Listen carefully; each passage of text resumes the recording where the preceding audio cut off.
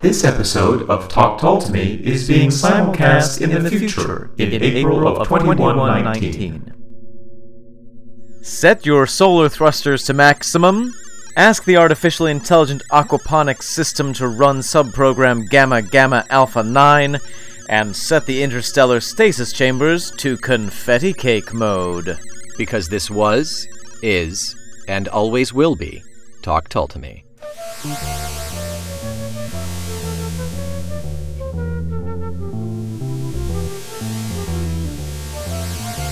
I'm Omen Sade. And I am Nick McGill. Together we are Feckless Momes, and together we are charting the undiscovered celestial spaces of the discography of Jethro Tull. Every single star and every single track. It is an astral exploration for us to decipher the meaning behind every song that we can in chronological and spatial order. This week, we are talking about Nothing is Easy. Track 6 off the CD, or track 1 off of side B, off of Stand Up. Yeah, let's give him a little taste.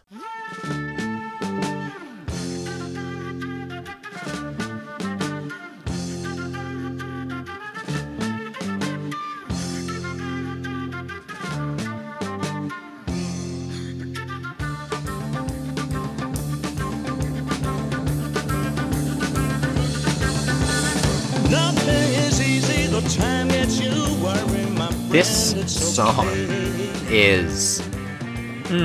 I feel if I actually went to the gym, this would be a workout song. Yes, I believe that you would work out to this song, Nick. There is an energy to this song. There is a push, a drive in this song. Yeah, there is. You'd really do a lot of step-ups onto the aerobics bar. I would Pilates the hell out of this song. No, it's amazing. I have a couple of different things about this thing. Yeah, fair.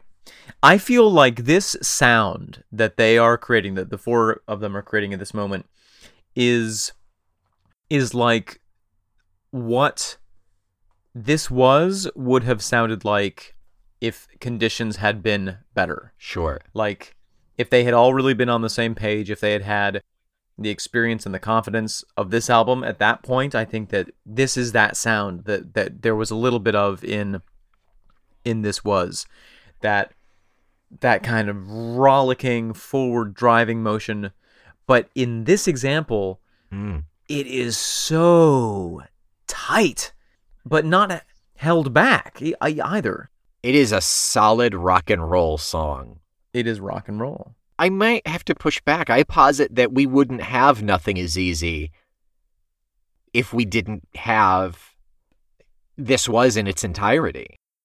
Oh, no, certainly. But I do feel like Ian Anderson was reaching back to that sound.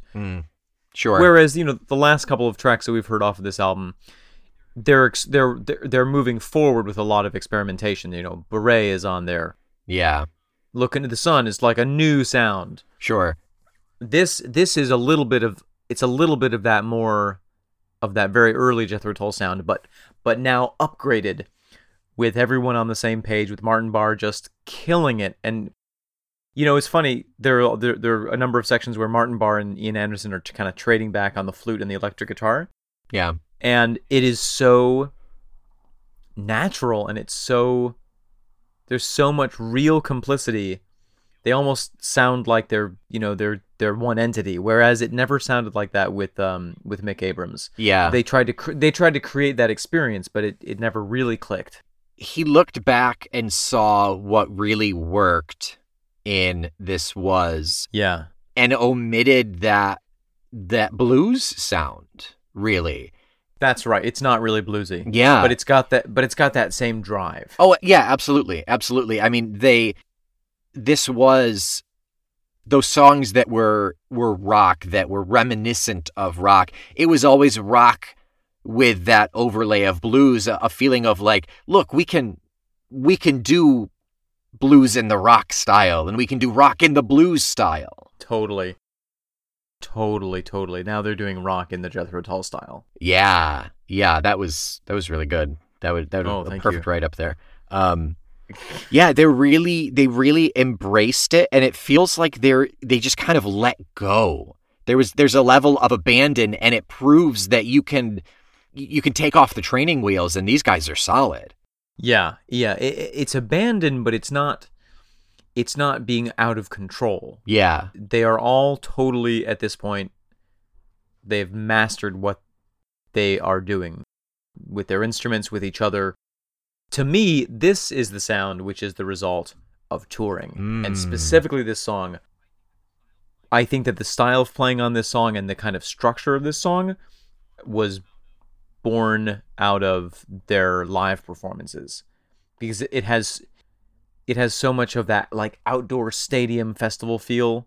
It's an opener. It's you walk on stage and you start with this song. Yeah, absolutely. Boom, the energy level is through the roof. Yeah. And everybody's bouncing and jumping and feeling it, even if they've never heard this song before. Like, you can't help but move to this song. Well, and I mean, that's an interesting idea of having it be an opener, because what this song also, in this recording of it at least, gives you the opportunity to do is introduce each of the musicians. Yes. Within that second part of it, it's funny, there's sort of like part A of this song is the lyrics section, and then like part B, which is maybe 60% of the song. Yeah. I forgot it was so substantial. I forgot as well. And yeah, even when we heard that first little drum solo, I was like, oh yeah, there's that drum solo. Oh, wait a minute. There's so much more. But then when they start going into that bow, bow, bow, bow, bow, bow. It's victorious. It's showing off. It's like, we've got this timing down. We're pushing the energy. Right. But even though we just went for a minute and a half, 2 minutes of what feels almost off the rails, right, we are in tune. Exactly. We actually have this. Yeah, it's so tight. Yeah. And then Clive Bunker has a drum solo. Glenn McCormick has such a sweet bass solo. Glenn Cornick. Glenn Cornick. Glenn McCormick. The Spice guy, right? Yeah.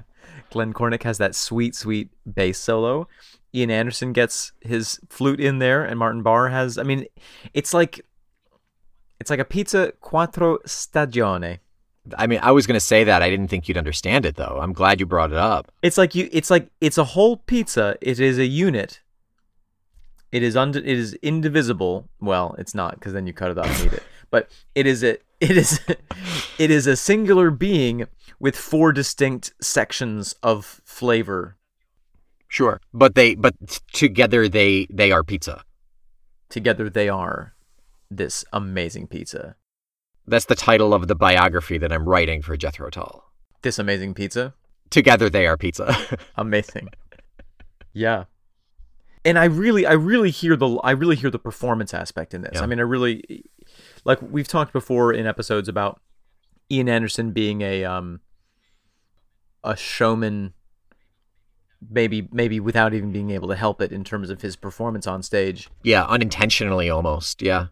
And I pathologically, and I can unmedicatedly a performer. And I think that terminally. And I think that and I think that this, I can just imagine him going bonkers on this song. Oh yeah.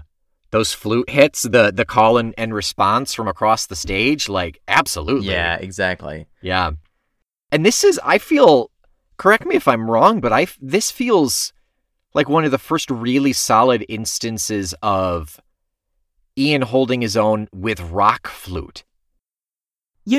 I think it might be, because of the rest of the album, the songs that we've heard thus far on the album, I mean, a little bit on A New Day Yesterday. Mm. A little experimentally, well, not even yet, with Beret. No, in terms of like rock and roll flute. Yeah. It feels just accompaniment. All of the other songs where it's been there, it feels accompaniment. It feels like it's leading here in certain spots. Yes, exactly, and it's I found the cap of my seltzer water bottle. Yes, and I feel like they have really come into their own in terms of a style with this song. That's like that's so like classically. You spilled your eternally seltzer difficult. in the last episode, so they're gonna take a week to have that denouement. There's gonna be no closure for a week. You know, we're just like George Lucas. Oh dear Lord. Whew. There's something else that I'm curious about. I'm curious to get your perspective on this, Nick. Sure. Okay. The lyrics of this song are... I was hoping we'd go there, yeah. We're going there. The lyrics of this song we are there. Are really different from previous Jethro Tull songs in a way. The meter is different. They're much shorter lines in a way that are strung together in a faster way. Mm-hmm. And we can talk about the themes and everything, but my specific question is about kind of the second half of the last stanza. They're basically two verses in this song, if you will, in the second half of the second one. So if you're alone and you're down to the bone, just give us a play. You'll smile in a while and discover that I'll get you happy my way. Is this an instance of Ian Anderson speaking directly to the listener? And preaching the gospel of music and himself in a way. Music and, I think, abstinence from substances. Really? I think so. I'll get you happy my way. You don't need drugs. Listen to Jethro Tull. I think that was a Nancy Reagan quote, right? Just say no, listen to Jethro Tull. Right. When life is feeling dull, don't pop a bunch of pulls. Listen to Jethro Tull. Should listen to Jethro Tull. Yeah. Doesn't really fit on a bumper sticker, but... Well, cars were bigger back then. I don't know if I buy that this is specifically an abstinence song. Yeah. No. I know that's a stretch. I 100% acknowledge that's a stretch. But yes, this is direct addressing of the audience, for sure. Which this kind of is blowing my mind. I don't know if I can think of any other examples thus far in their discography, in their songography, that have that element to it. I don't think so. I certainly can't think of one off the top of my head. Yeah. It's almost self-promotional in a sense. It's also so generous. It's really literally like describing the human experience and how to mitigate it, like... Yeah. Oh, yeah. It's so interesting, like, because, I mean, even the previous song was like, sort of like, in the fullness of time, I was able to look back and realize that there are some important lessons that I learned from this terrible thing that hurt me all these years ago. Yeah. And this is like more kind of zen, like, in the moment right now, you can discover if that things are not bad if you relax, even though there are all these difficult things. Yeah. Even though nothing is easy. It's like nothing is easy. Enjoy life. Nothing is easy. Yeah, life is crap, sure. It's crap for everybody. But there are ways to take your mind off of it. Relax and listen to some dope music. Listen to some Jethro freaking Tull. I think I didn't put the two together until I made the comment earlier as this being an opener song. Yeah. What better way to end your opening song than say, hey, sit down and listen and enjoy yourself, basically. Yeah, it's so funny. Oh my, it's the clown in Shakespeare. It's Puck.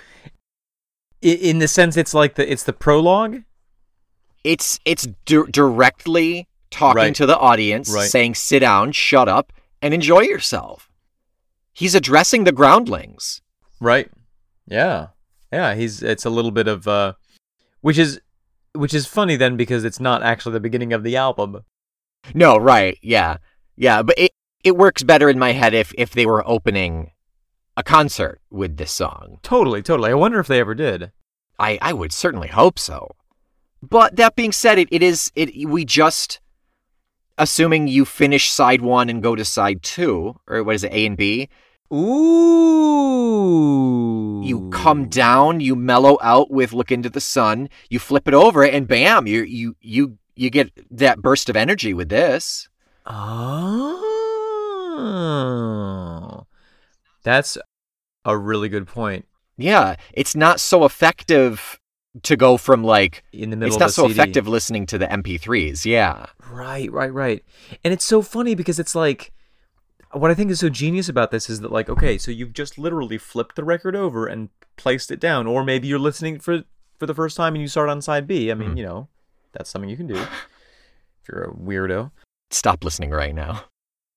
You put the needle on, it starts playing, and it says, yeah, give me a play. Give this record a play. And especially because at least half of the songs on side A are pretty gosh darn depressing when you think about their content, They're definitely more mellow than this. Yeah. It's My Girlfriend Broke Up With Me, or All We Can Do Is Look Into the Sun and Think About the Songs. And this one is, I don't know, at this point, thinking about the structure of that album, this one feels almost tongue-in-cheek, like saying, like, yeah, I sung about some crummy stuff, and sure, we all deal with this garbage. Right. But, I mean, you're listening to Jethro Tull right now, so you've got it made. Right. Take a load off. Yeah. Do you feel as though that long instrumental break goes over into jam band land at all? I don't have a whole lot of experience with jam bands, per se. That is as it should be. Right, yeah. I have maybe tertiary experience with jam bands at best. But to me, and I'm speaking strictly from my experience, so I don't have a wide range to cultivate an opinion, but right. To me, jam band has less structure. It feels like it's a lot more amorphous and flowy and liquid, whereas yeah, these guys are like really rocking out and jamming, but it feels like there's a constrained path that they're going on here. I agree. I think I like what you said about the structured nature of this song. This song structurally is like a Picasso in the sense that, like, sure, on first listen maybe it just is bold colors and shapes, but then when you really look at it, it has internal structure. It's supported in such a way that you can really appreciate and be moved by and taken by those flashes of red, or that sudden blue object that comes out of nowhere. Yeah, there is technique and there is purpose behind everything. It's so playful. Yeah. Yeah, but it doesn't feel pseudo playful. It doesn't feel playful for the sake of trying to feel playful. No, it feels like these four musicians who have really started to master their form and their instruments and gotten to really know each other are playing with each other in the most real and fun way. Fun is the key word there, I think. It's so exciting. I love this song so much. I forgot how much I liked this song. Yeah, likewise. Yeah. Not to say that all of the rest have been dry toast up until this point. No, not at all. This one feels the most like they're just having fun.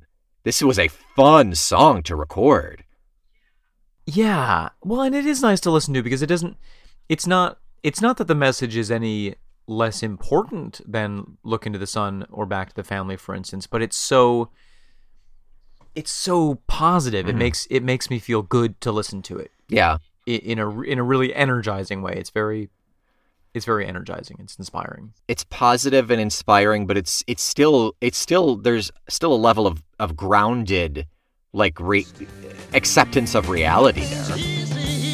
Oh yeah, it's not sugar pop. Yeah.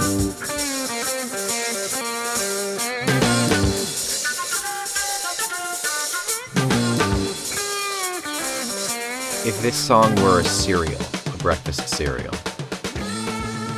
Sugar Pop. Sugar Pop made me think of breakfast cereal. Sugar Smacks. Oh, right. If this song was a breakfast cereal.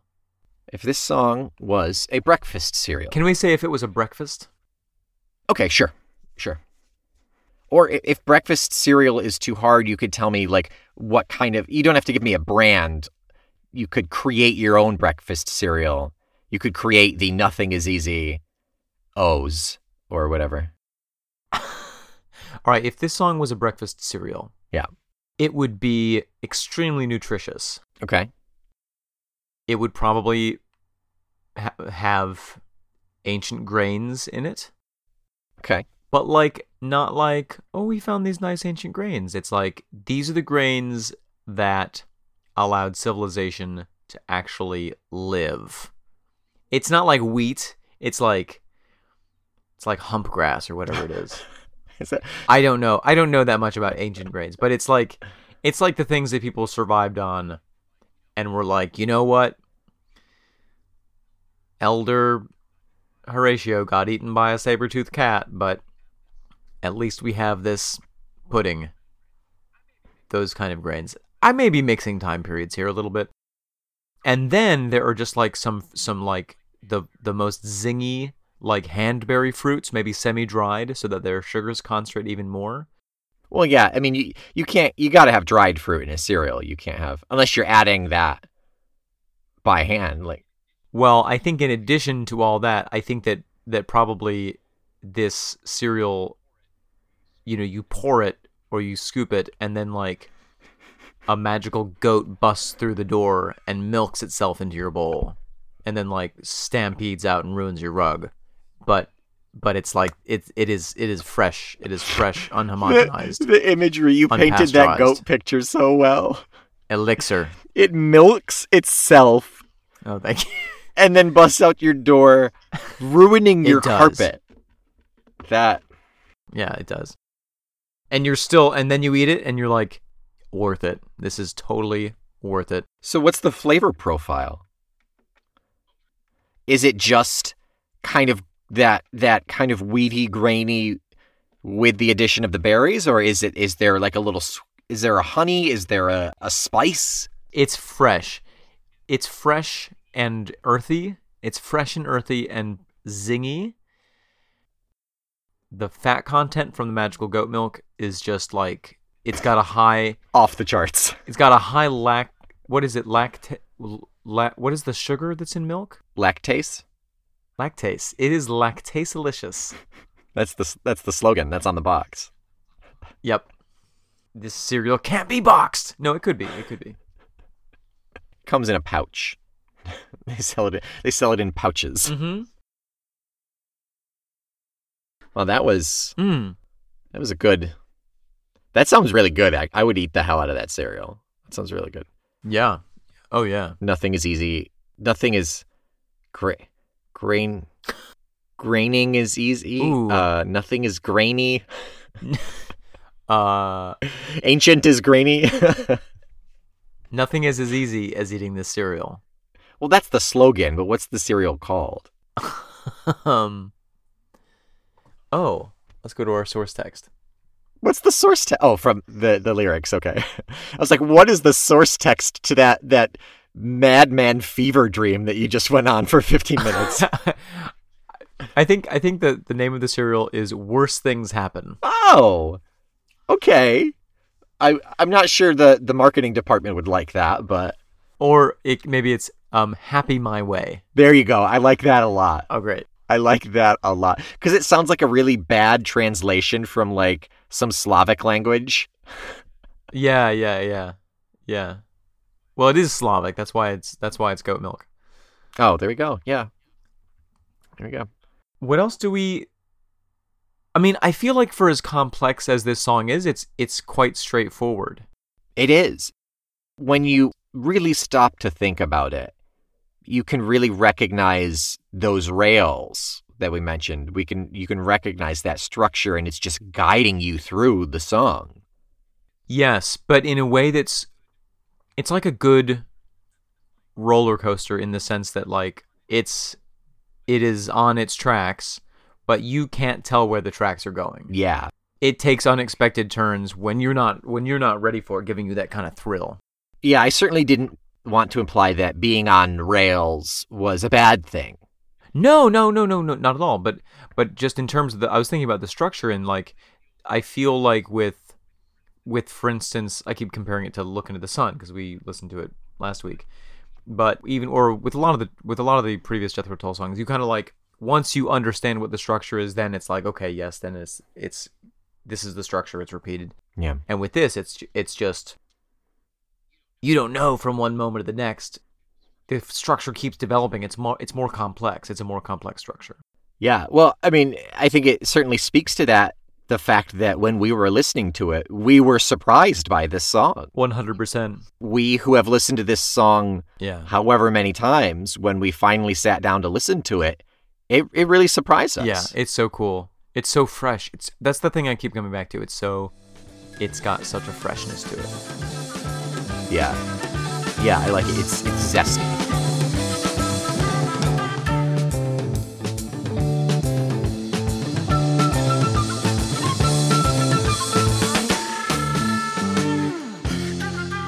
It is zesty AF. Yeah. It's almost like a refreshing surge. Oh, no. I think that's a good place to end. With a refreshing surge. I was going to say Surge Cola, but it's not actually a cola. It's a surge drink. Okay, so that... Was it supposed to have more caffeine in it? Oh, I don't know. What am I thinking of? There's one that was like highly caffeinated. There was another... Jolt? Are you thinking Jolt? Yeah. Maybe Jolt is the one that was test demoed in our market. That was a cola. I drank... That was a cola. I've only drank those once in my life.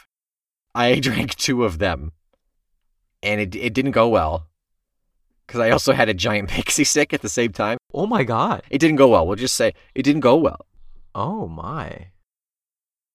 All the sugar, twice the caffeine is their slogan. All the sugar, twice the caffeine. That is literally their slogan? Yep. It's the initial slogan, sorry. For 24 years, and then they changed it to maximum caffeine, more power. Does it still exist? Yeah, it does. Oh, that's dear God. That's like saying extra arsenic and plenty of cancer. It's like you're not naming good things. All the sugar, twice the caffeine. But this is also not a localized thing. It's in Ireland. It's in Australia and Sweden. Well, now it is. Oh, you're saying... I think it was... You're saying when it started. I think I'm saying that. It was created in 1985. It's as old as we are. Yeah. Yeah, it took them that long to pass FDA regulations.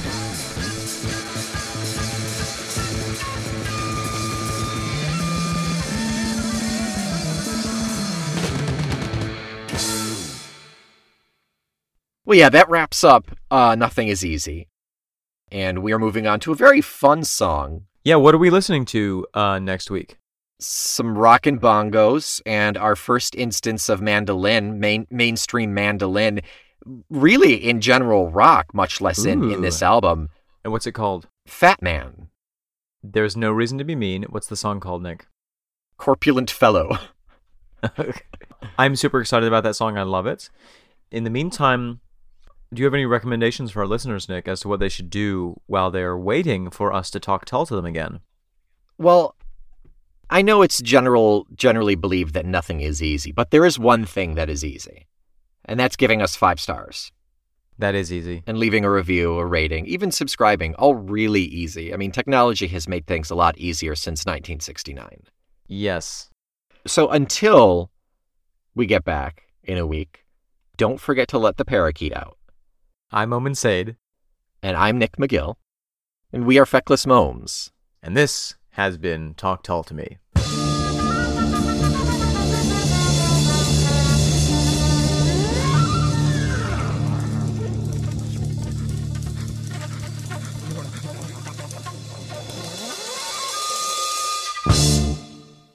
This ends the future simulcast of Talk to Me.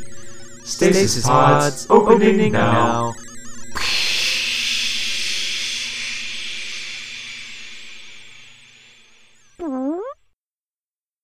Talk to Me is a proud member of the Feckless Momes Audio Network.